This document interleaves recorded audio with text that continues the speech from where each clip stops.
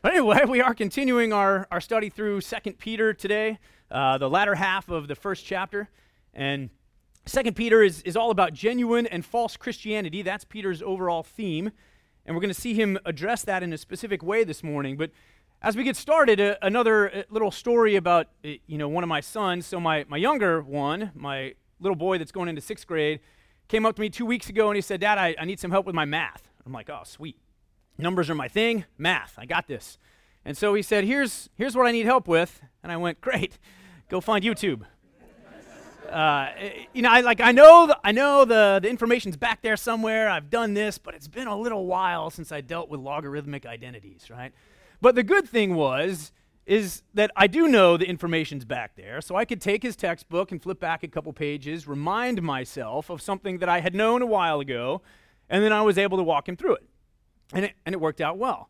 But I could do this because math is math, right? It's objective. It doesn't change. These logarithmic identities are the same when I learn them as they are when he's learning them, right? It's objective. It's truth. So that was easy. Now, that's not always the case, right? If some of my kids sometimes, if they come up and ask for help with history, now that's a different problem. Because the history that I learned and that some of you learned in here may not be the same history that's taught today, right? For instance, if we look at the definition of colonialism, right? When I went through school, colonialism was a good thing, right? That was an example of like bravery and adventure, right? This is how it was defined in the Webster Dictionary in 1828. Settling a number of subjects of a state in a remote country for the purpose of cultivation, commerce, or defense. Well, that's a good thing, right? You're going into a wild area, you're cultivating it. These are good things. In school today, same dictionary, the Webster Dictionary, this is how it's defined: the domination of a people or area by a foreign state, or the subjugation of one people to another. What was a good word is now a bad word, right? History is not the same as math. That shifts. That's what we're going to see Paul address as we get to this part of 2 Peter. So he's going to say, look, you need to be reminded of some things. You know them, kind of like my logs, right? It's in the back of your head, but you need to be reminded of them. But you can trust them. They don't change. They are truth. And he has to do this because there were false teachers that were circulating amongst the churches there in the first century in Asia Minor, where Peter's writing. And these false teachers were creeping in, and they were taking the gospel to an extent, but modifying it, twisting it, sort of like rewriting history. And he said, look, you need to understand how to deal with this so that you can separate the genuine faith from falsehood.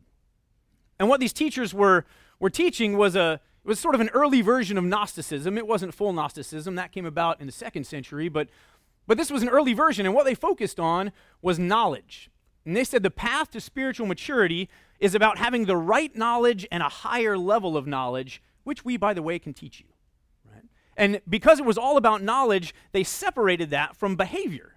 And they didn't require that moral behavior be married with this higher spiritual knowledge. In fact, one commentator says it this way: these teachers claimed a higher knowledge which emancipated them from the claims of morality.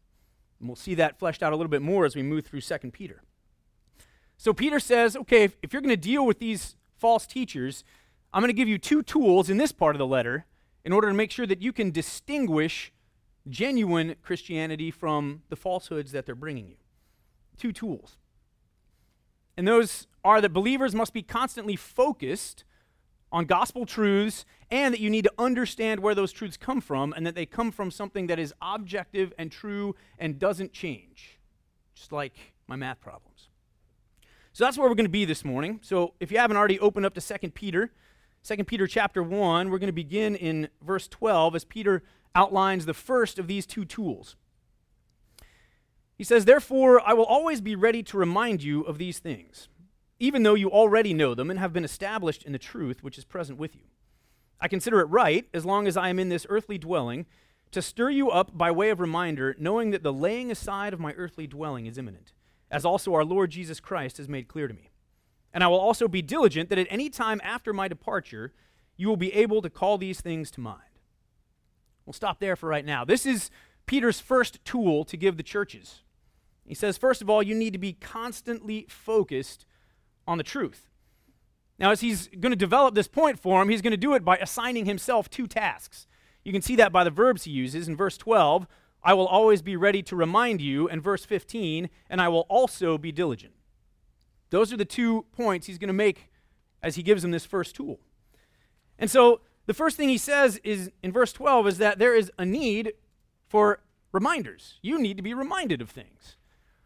And that makes sense. That verb that he uses, the need to be reminded, is actually in an ongoing present tense. What he's really saying is, I will always be about to be reminding you, right? I'm going to continually do this all the time.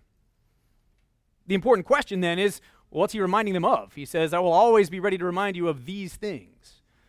Well, these things refers back to the doctrinal points that he made in the first half of chapter 1 that Gary led us through last week. Just to quickly recap those, in verses 3 and 4 in chapter 1, Gary taught us about the divine enablement. Right? This was the fact that God has given us everything we need for life and godliness.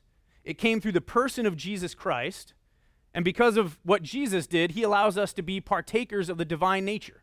Right? In other words, to be made right with God. Now, if we had to summarize all that in one word, what would we call the fact that God saved us through Jesus in order that we could be right with him? The gospel. Right? If we had to sum that up, what Peter gave them was the gospel in verses 3 and 4. And then in verses 5 through 7, Gary led us through the call for continued growth. That was the list that Peter gave of all of those attributes that we should be pursuing as Christians. Moral excellence, a growing knowledge of God's word, right?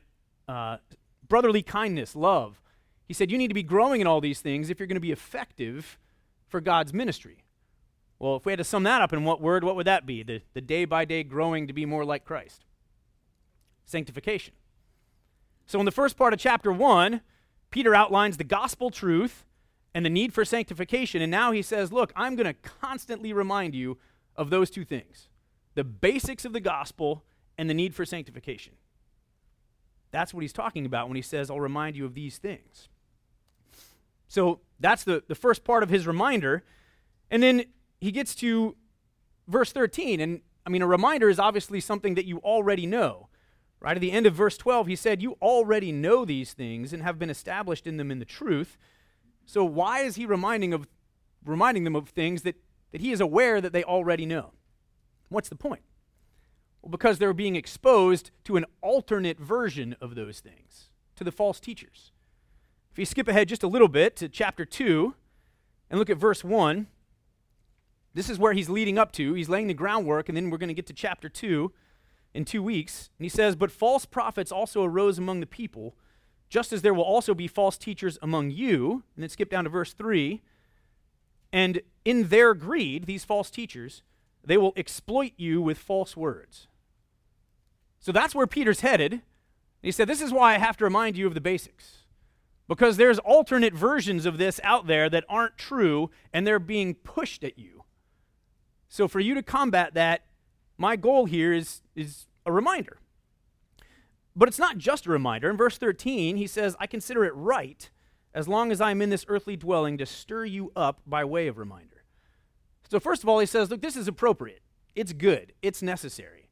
It's not just me being paranoid about your growth or anything else. This is the right thing for me to do. And Paul agreed with this. Paul had the exact same thought process on constant reminders. In Philippians chapter 3, verse 1, he writes to the Philippians, finally, my brethren, rejoice in the Lord. To write the same things again is no trouble to me, and it is a safeguard to you. Paul says, look, you need this in order to be safe.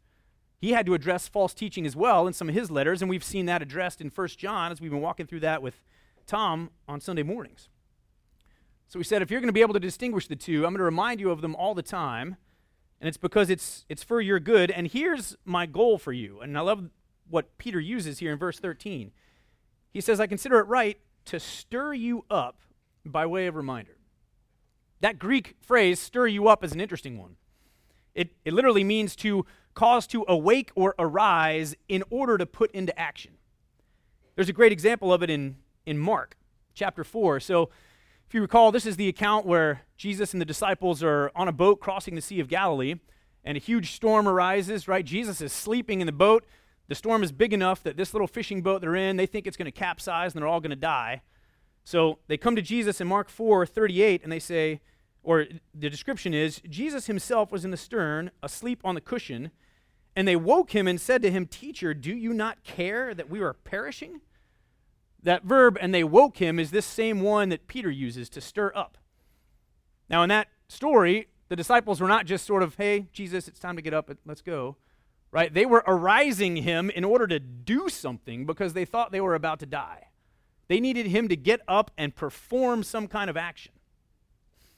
We see the same thing in John chapter 6, another one of the nautical accounts. This is the one where the disciples are in the boat and Jesus comes walking on the water towards them.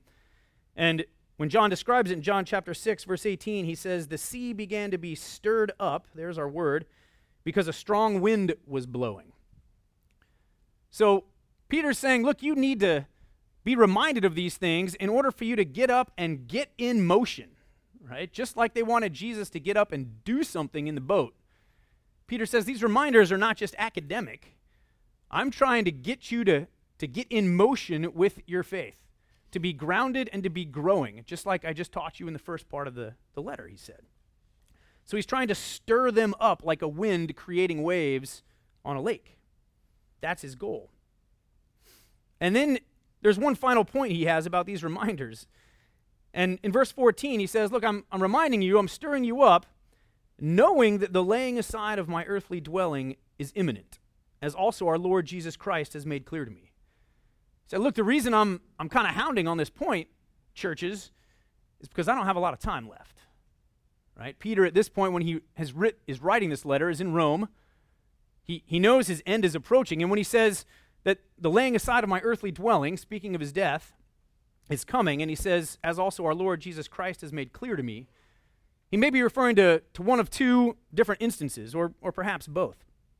In John chapter 13, it's before Christ has been crucified, and he's speaking with the disciples, and John 13:36 says this, Simon Peter said to Jesus, "Lord, where are you going?" Jesus answered him, "Where I go, you cannot follow me now, but you will follow later." This might be a reference to Jesus letting Simon Peter know that he would be killed in the same way as Christ himself, by crucifixion. There's another account after the resurrection where Jesus is speaking to Peter in John 21, verses 18 and 19. And Jesus speaking to Peter said, "Truly, truly, I say to you, when you were younger, you used to gird yourself and walk wherever you wished. But when you grow old, you will stretch out your hands, and someone else will gird you and bring you where you do not wish to go." Now this he said, signifying by what kind of death Peter would glorify God. So in these two instances, Jesus has given Peter some clues to the fact that, look, your death is going to look strikingly like mine, and it's going to be a violent one. He's saying you're going to be led where you don't want to go. You're not going to pass away quietly in your sleep. You're going to be killed, and it's going to be a violent death. And yet Peter addresses his death by saying, hey, it's almost time for me to lay aside this earthly garment. That's a pretty casual way to talk about what he knows is going to be a violent death. That shows a lot of growth in Peter, doesn't it? I mean, this is the same Peter that when Jesus was going through his trials was so afraid for his own life that he wouldn't even acknowledge knowing Jesus. In violent terms, he denied that to preserve his own life. And now, knowing that he's getting near to the time that Jesus said, you're going to experience a violent martyr's death, he said, man, it's about time to lay this earthly dwelling. It's a lot of growth there. Now, he may know it's coming soon at this point because Christ gave him some other specific revelation, or it may just be that at this point, Peter's in his 60s. He's been ministering to the church for 30 years after Christ's departure, and he may just be able to read kind of the circumstances and know that, I know that what he said, it was when I was growing old. I'm old for that time, and I can look around and go, yeah, it's about over. Either way, he said, this is almost the end. I don't have a lot of time. That was his urgency. This shortage of time brings Peter to his second point. So he said, look, I'm going to give you all these reminders. You need to know these things. I'm stirring you up to move you into action. And then the second thing you need to understand is that there's a need for diligence. Verse 15. So the second task he gives himself, and I will also be diligent that at any time after my departure, you will be able to call these things to mind. So that I'm going to be diligent, he says, so that after I'm gone, you can recall the things that you've been taught. Now, he's already told the church that they need to be diligent. We saw that last week. If you look back at verse 10, verse 10 says, "Therefore, brethren, be all the more diligent to make certain about his calling and choosing you." And Gary led us through that. That was Peter's way of saying, look, you need to be growing in your faith. You need to be increasing in sanctification. You need to be doing the things that you've been called to do. So we already know that the church must be diligent in its sanctification. We saw that. Peter addressed that in the first letter he wrote to them as well. But now he's saying, I'm also going to be diligent, right? You have a role to play as members of the church, but he says, I also have a role to play, and my role is to make sure that you are prepared even after I'm gone. As a member of the leadership of the church, right, an elder in the church in Jerusalem and an apostle, so he has leadership roles with all the churches, he said it's also right for me to be diligent, to make sure that I don't have to be here in order for you to grow and do the things that you need to do. I think there's two main reasons why this is so important to Peter, and he just keeps repeating this theme over and over. One of them is that Christ said to everybody that we all need to be ready at any time. We can't slack off. One of the times Jesus spoke about this was in Matthew 24. Jesus says, "For this reason you also must be ready, for the Son of Man is coming at an hour when you do not think he will.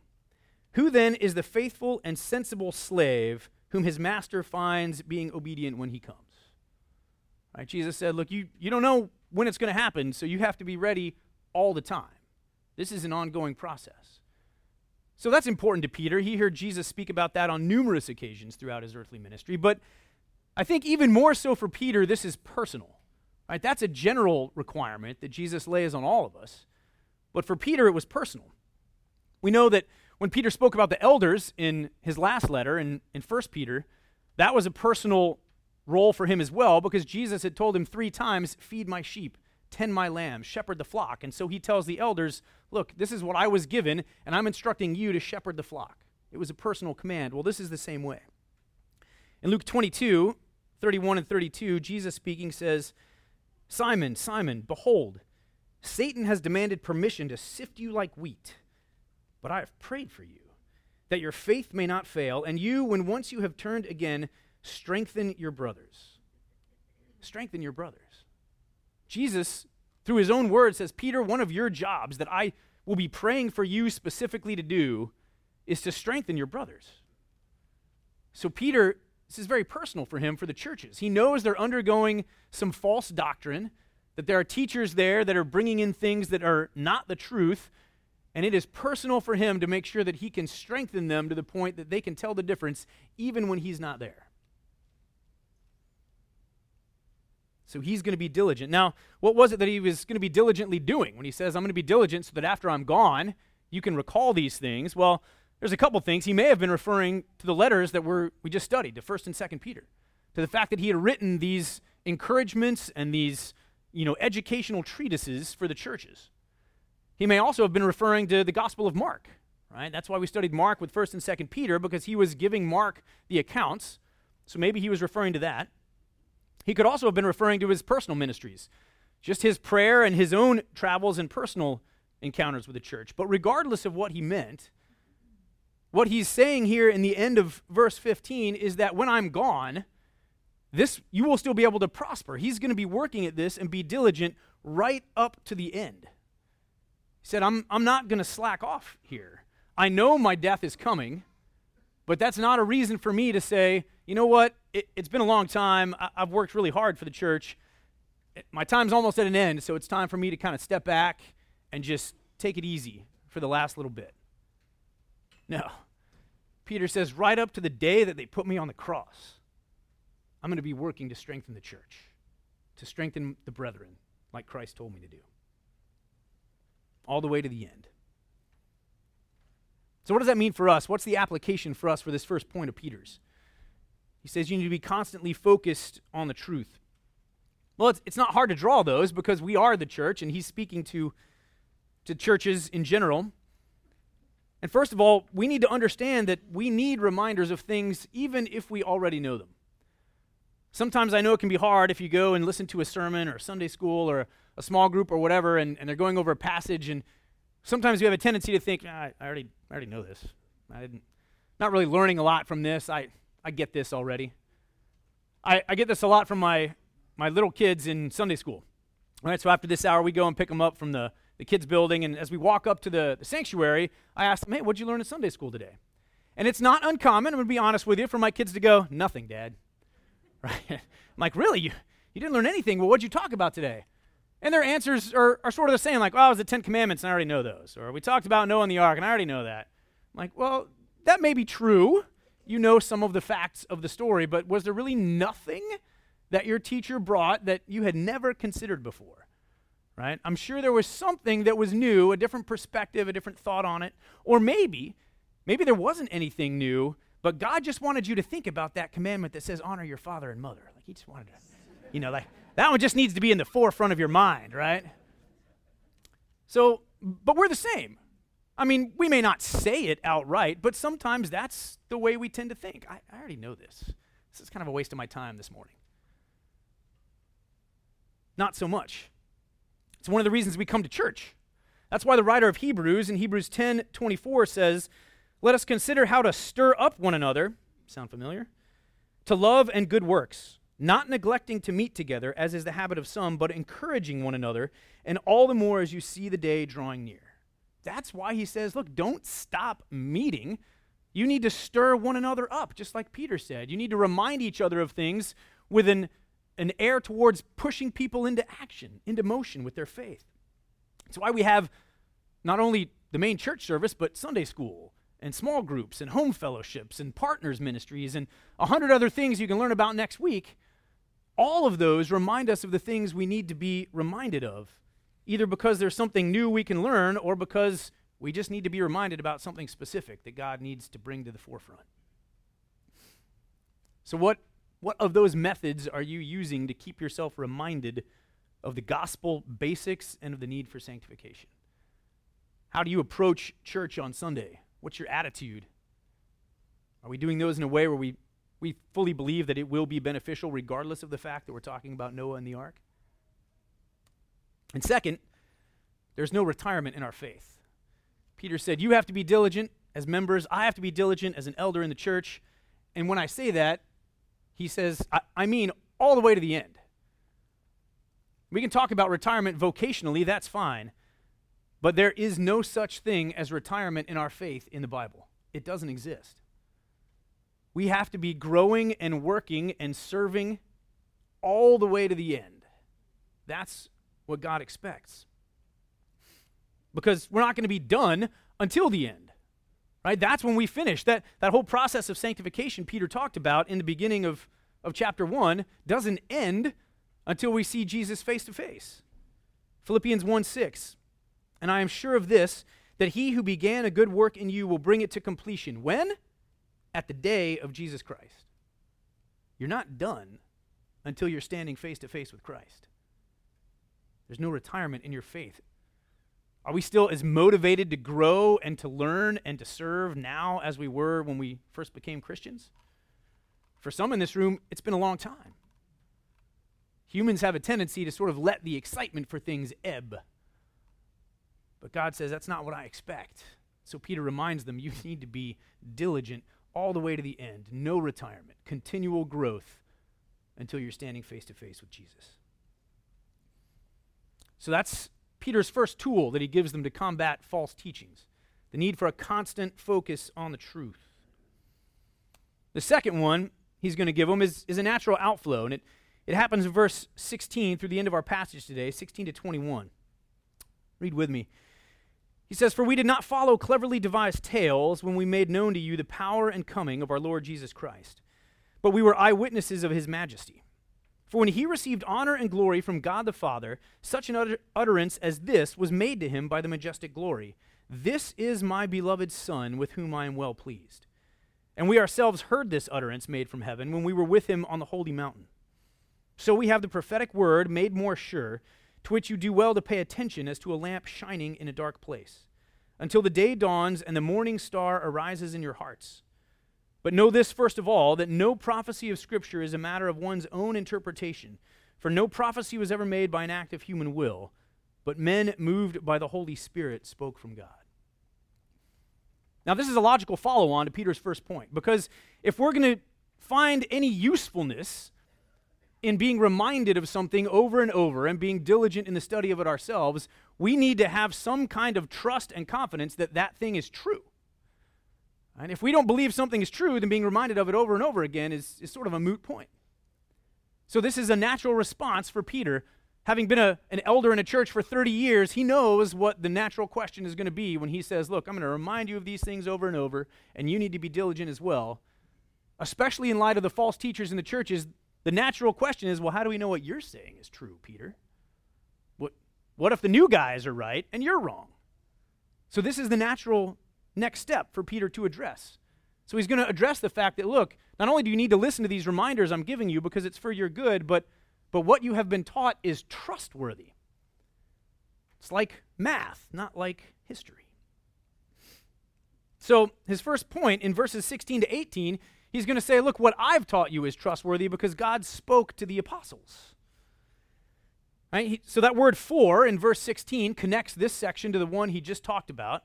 Right? He's giving them the reason why they can listen to and trust the reminders that he's giving them. He said, here's the reason. Because we have firsthand knowledge. Right? He says, we did not follow cleverly devised tales when we made known to you the power and coming of our Lord Jesus Christ. Cleverly devised tales. That word tales in the Greek is the Greek word mythos. It's where we get our English word myth. It's a made-up story. He said, look, there's some made-up stories going on in the church, but they're not obvious. They are cleverly devised. Right? He says, look, I get it. These guys coming to you, they speak well, they're charismatic, what they say even makes sense. They are cleverly devised, but they are made up. He says that's not the way that we came to you. That's not what we're doing as we come and talk to you about what we saw. One of the commentators says it this way, that in their teaching, these false ministers were plausible and crafty, fond of rhetoric, out for gain, and excessively attentive to those from whom they hoped to gain some advantage. Peter says that's not what we did and not what we're doing now. They have clever-sounding myths. We have firsthand knowledge, so you can trust what we're saying. Well, that begs the question, firsthand knowledge of what? Verses 17 and 18, Peter gives them an account. You guys may recognize what this is. It's an account of the transfiguration. This is going to be his proof for the fact that their firsthand knowledge is worth listening to. Turn back to Mark chapter 9, and let's just remind ourselves quickly of what Peter's talking about here. Mark chapter 9, beginning in verse 1, it says, and Jesus was saying to them, truly I say to you, there are some of those who are standing here who will not taste death until they see the kingdom of God after it has come with power. 6 days later, Jesus took with him Peter and James and John and brought them up on a high mountain by themselves. And he was transfigured before them, and his garments became radiant and exceedingly white, as no launderer on earth can whiten them. Elijah appeared to them, along with Moses, and they were talking with Jesus. Peter said to Jesus, Rabbi, it is good for us to be here. Let us make 3 tabernacles, one for you and one for Moses and one for Elijah, for he did not know what to answer, for they became terrified. It's interesting, if you read Matthew and Luke's account, basically they say Peter was babbling. Right? I mean, this is common for Peter at this point, right? Verse 7, then a cloud formed, overshadowing them, and a voice came out of the cloud, this is my beloved Son, listen to him. So this is what Peter is describing to them here in verses 17 and 18 in order to back up his claims. And you might think, well, that's nice. That's definitely an interesting story for Peter, but there were only 3 of them there. If he really wants to back up his claims about having firsthand knowledge, why not give him one of the many things he saw that had a lot of other people as witnesses? I mean, maybe the resurrection of Lazarus, right? An entire town witnessed that. Or why not the resurrection of Jesus himself? I mean, that's kind of a big point. He got to see that, and then Jesus appeared to 500 people. I mean, that seems like a better use of Peter's time. Why this one event where there was only 3 of them that got to witness it? It's because Peter has a very specific point. It's not just that we have firsthand knowledge, but he's making a very specific point about what they have firsthand knowledge of. And so the 2 points that he brings out as he recounts this story to them of the transfiguration it's interesting to note what he leaves out. He doesn't mention the fact that Jesus became dazzlingly white and showed a glory that he had not in his human ministry. He doesn't mention the fact that Moses and Elijah actually showed up and had a conversation in his presence. I mean, those seem like things you might want to mention. He doesn't mention either one of those. What's the only thing that Peter recalls from that account of the transfiguration? The voice of God. That's what he's focused on. He says, look, we have firsthand knowledge, but what you need to understand is what we have firsthand knowledge of, and that is the very voice of God speaking to the fact that Jesus is who he says he is, and his teaching is true. That's what he wants them to understand. All right, he said, we heard honor and glory from God the Father, verse 17, when he said, "This is my beloved Son, with whom I am well pleased." He said God spoke out of the majestic glory, right? That's the cloud that we see in Mark, Matthew, and Luke's accounts of this. A voice from heaven, from God the Father himself, says, "This is my beloved Son," right? Pointing to the fact that he was the Messiah. Luke adds for us that God also said, "My chosen one." Peter's saying, look, you can trust what we say because we heard God himself say Jesus is the Messiah. And then God says, and everything he has said is true because he says, I'm well pleased with him.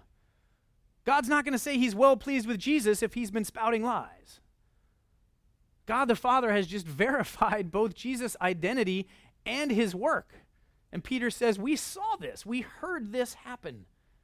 You can't get any more direct than that. So you can trust what we're saying. Now, a secondary reason for him to bring up this account as opposed to some other story is because he did see Christ in some of his revealed deity. And that's an important point because these false teachers, one of the other things they were teaching was that there was not going to be a second coming. Peter's going to address that in chapter 3. We'll see that in a few weeks. He's going to talk all about the second coming, but this is a foretaste, a way for him to bring that to mind as well and say, by the way, we were acquainted with Jesus as the Son of Man, but we got to see a snapshot of Jesus as the Son of God. He does have divinity and glory, and we got to see a little piece of what's coming. He'll develop more of that later. So Peter's point here is that you can trust what we taught you in the beginning and not get diverted by the false teachers because it came from the very mouth of God himself. So having assured the churches of the trustworthiness of his testimony, Peter now turns to what they already had even before he came on the scene. Verses 19 through 21. He says, "So we have the prophetic word made more sure." Prophetic word. Now what is he referring to when he said the prophetic word? Well, that Greek word prophetic is exactly what it is translated to in English. It just means coming from the prophets.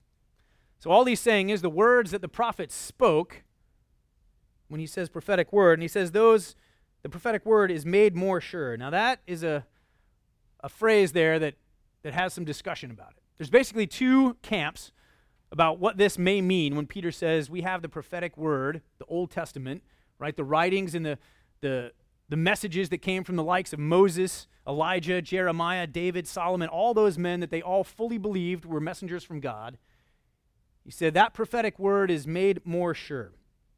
What does that mean? One possible explanation, when he said made more sure, is that the experiences of the apostles, like he just related about the transfiguration and other accounts that they had with Jesus, have lent more credibility to the Old Testament because you can see in them the fulfillment of things the Old Testament talked about.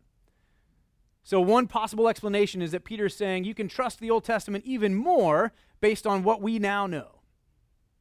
The second option is that Peter is saying that the written scriptures are even more reliable than any experience, even mine. That you can trust what they say because of the very nature of the Old Testament scriptures themselves, regardless of what any other experience someone may bring to your attention. Now, I think that second one is what Peter is getting at here. There's a couple reasons for that. One is the Greek word order. So in the NASB translation, we have the prophetic word made more sure. In the Greek, it actually says we have the more sure prophetic word. Now that isn't conclusive in and of itself, because even in the Greek that could signify one or the other. But the main reason why I think Peter is not saying, look, you can trust the Old Testament more based on our experiences, is because of all of his sermons and writings where he quotes the Old Testament and does not refer to his own experiences. Peter quotes the Old Testament all the time. If you guys have been following how many times he quoted the Old Testament in 1 Peter or 2 Peter, it's a ton. We know that from all of his other examples as well. A great one is the first sermon Peter gives on the day of Pentecost. Right, the very first sermon to the church, as the church gets off the ground, Peter gives this sermon, and you guys know the story from Acts chapter 2. After he gives this sermon, thousands of people are saved. In that short sermon that you can read in Acts chapter 2, he quotes the Old Testament 5 times. He never once mentions any of his personal experiences. If he was really trying to say that you can trust the Old Testament more because of what guys like me have seen, that would have been the time when he's trying to convince all these people that they're not drunk, that this is now the beginning of a new era. But he doesn't. He starts his sermon there with Acts chapter 2 and verse 16 and says, this is what was spoken of through the prophet Joel. He just recounts the Old Testament, and he says that's proof enough that Jesus is who he says he is. So when he says we have the prophetic word made more sure, what Peter's saying is that the Old Testament prophets were reliable in and of themselves. He's already talked about how the apostles received their knowledge, their understanding, in part directly from the Word of God, and now he's moving into the fact that that's the same way the Old Testament was generated.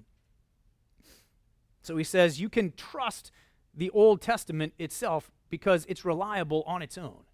It is more reliable than anyone's experiences, even mine. So, if that's true, if he says, okay, you can rely on it, then what is he trying to get them to do with that understanding? Well, the second half of verse 19, he says, so we have the prophetic word made more sure, to which you do well to pay attention, as to a lamp shining in a dark place.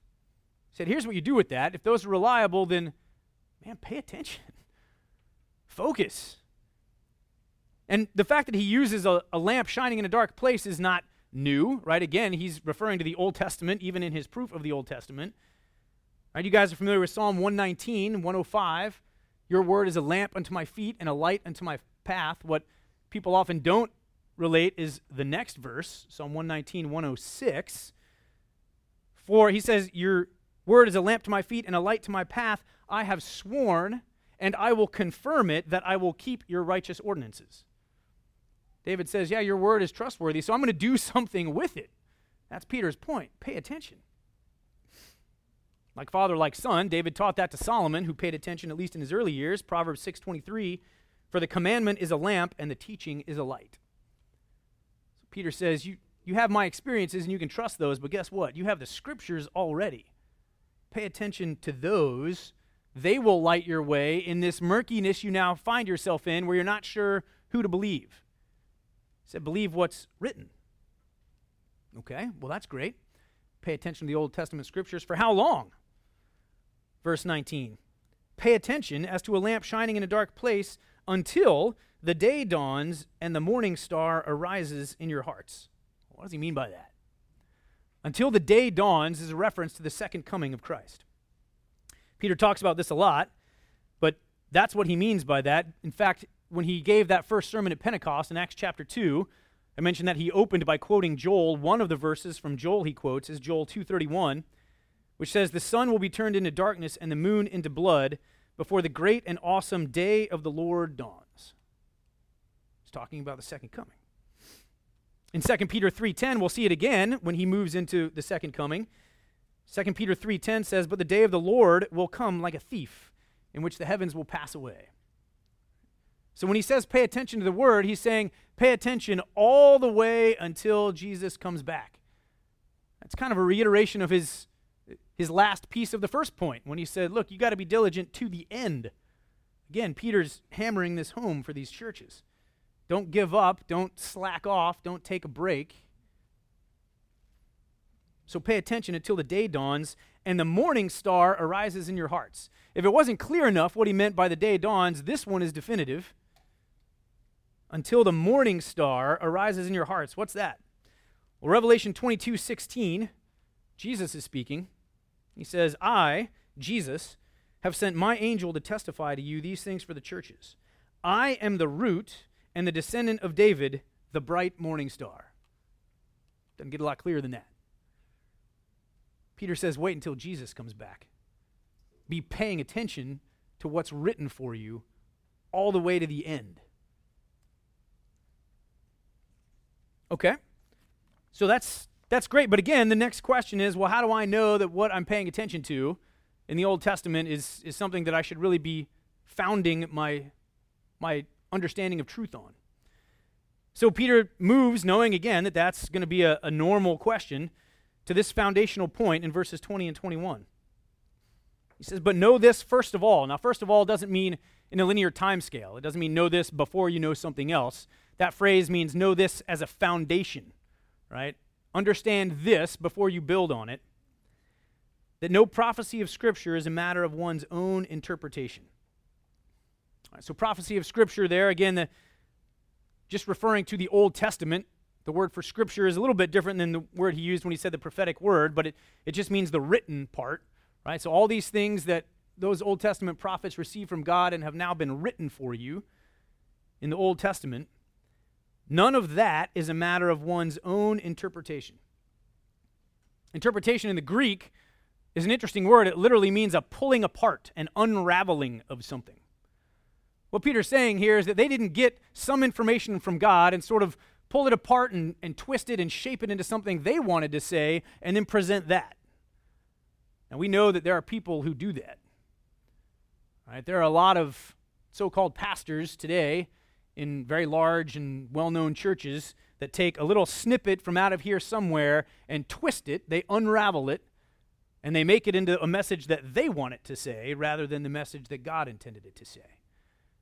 That's why here we preach through entire books. We don't pull little verses from here and there because we need to understand the author's original intent to make sure we're understanding God's original intent.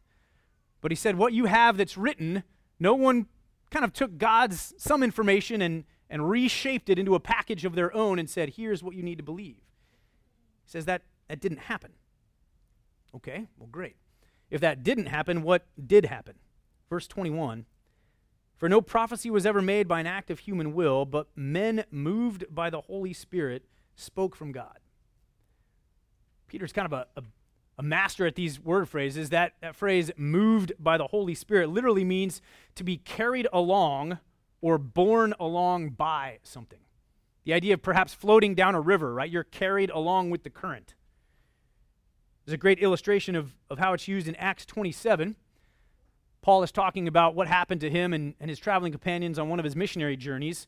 They were out on a boat in the Mediterranean as they're traveling between places, and they're caught in a storm. And in Acts 27, verse 14, he says, but before very long there rushed down from the land a violent wind called Eurykilo. And when the ship was caught in it and could not face the wind, we gave way to it and let ourselves be driven along. Same phrase, driven along, that Peter says men were moved by the Holy Spirit. The idea of a storm wind that you can't fight pushing you in one direction and you're just going where it pushes you. That's what he says happened with the Holy Spirit. So he's saying these men weren't able to take what God gave them and make something else out of it when the Old Testament was generated because they were pushed along, carried along by the Holy Spirit who was doing what at the end of verse 21? Who spoke from God. Now you see the parallel that Peter's making in this point to his first point, right? When he said God spoke to the apostles, he said, look, you can believe what we say about Jesus because God himself verbally verified that Jesus was the Messiah and was teaching the truth.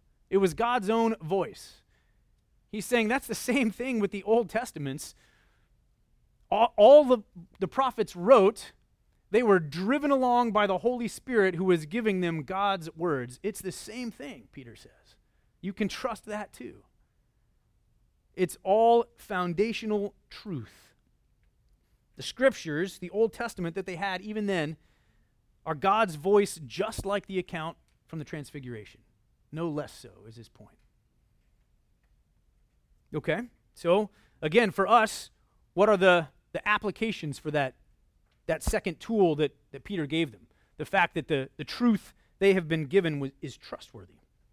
Well, Peter has sort of masterfully created a foundational explanation of both testaments, even though the New Testament wasn't written yet or not fully formed as he's writing 2 Peter.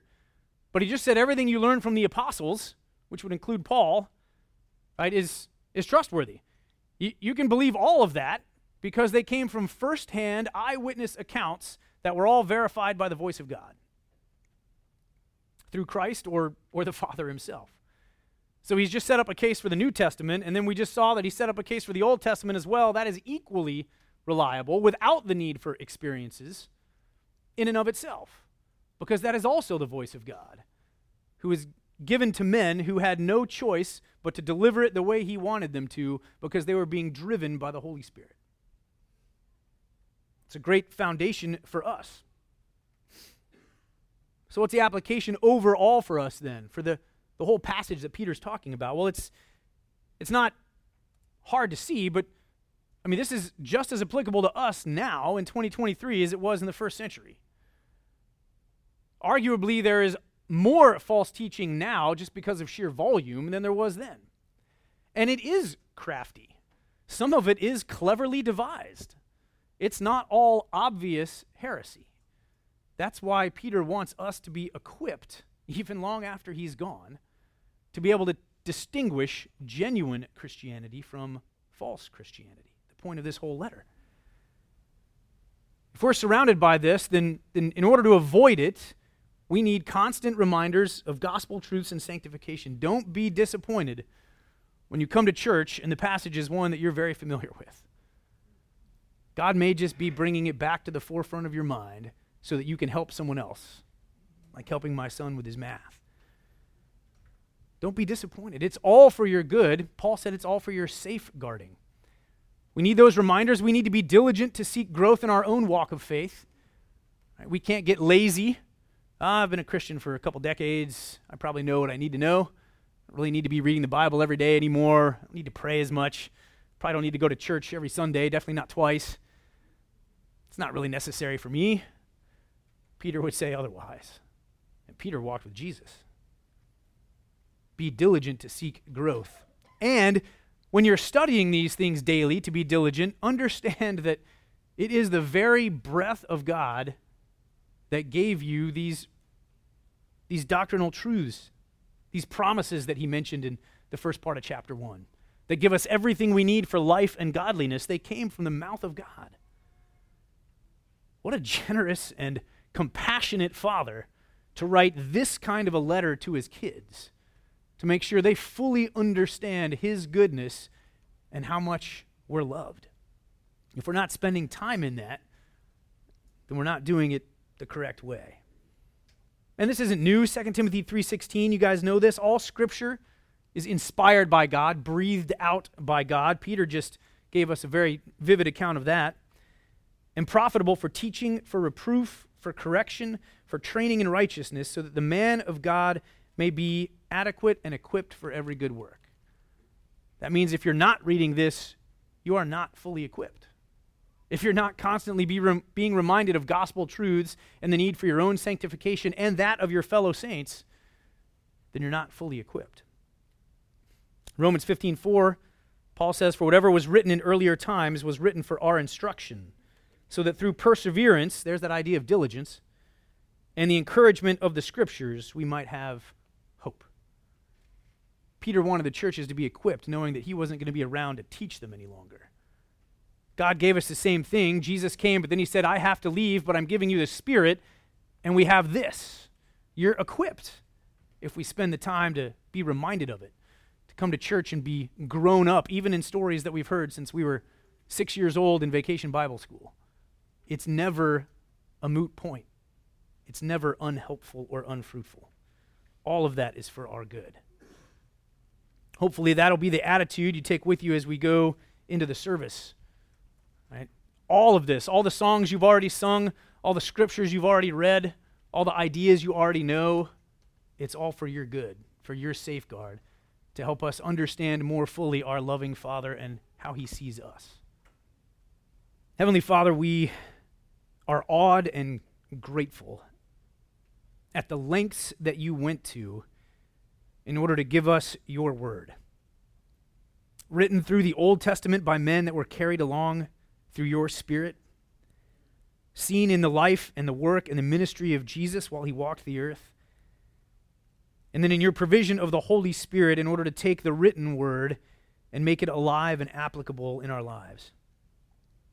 You have gone to great lengths to make sure that we have what we need to be fully adequate and prepared to serve you in the way that we were intended to serve you.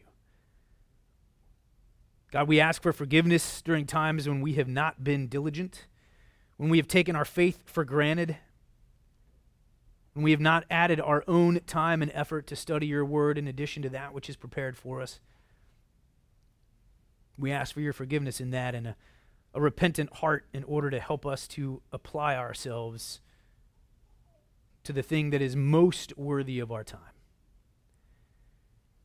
And Father, we pray that you would bless the time that we do spend in our own study and in all of the ways that you give us to study together. In the blessing that we have in all of the believers sitting around us, that we can come together and encourage one another as we meet together, as the writer of Hebrews reminded us, that we have opportunities here to listen to your word preached in a way that is obedient to your intent. And pray that you would bless those times through your Spirit, that it would be to our growth, that we might serve you and serve the others around us. Thank you for your patience with us in that, and for your promises that you will not stop growing us until the time when our growth is completed in Jesus Christ. We thank you for being who you are and pray that you would be with us now as we go to worship you more, that our attitudes would be correct, and that we would humbly receive whatever it is that you have for us to learn today, whether it's the first time we've heard it or the 100th. We ask these things in Jesus' name. Amen.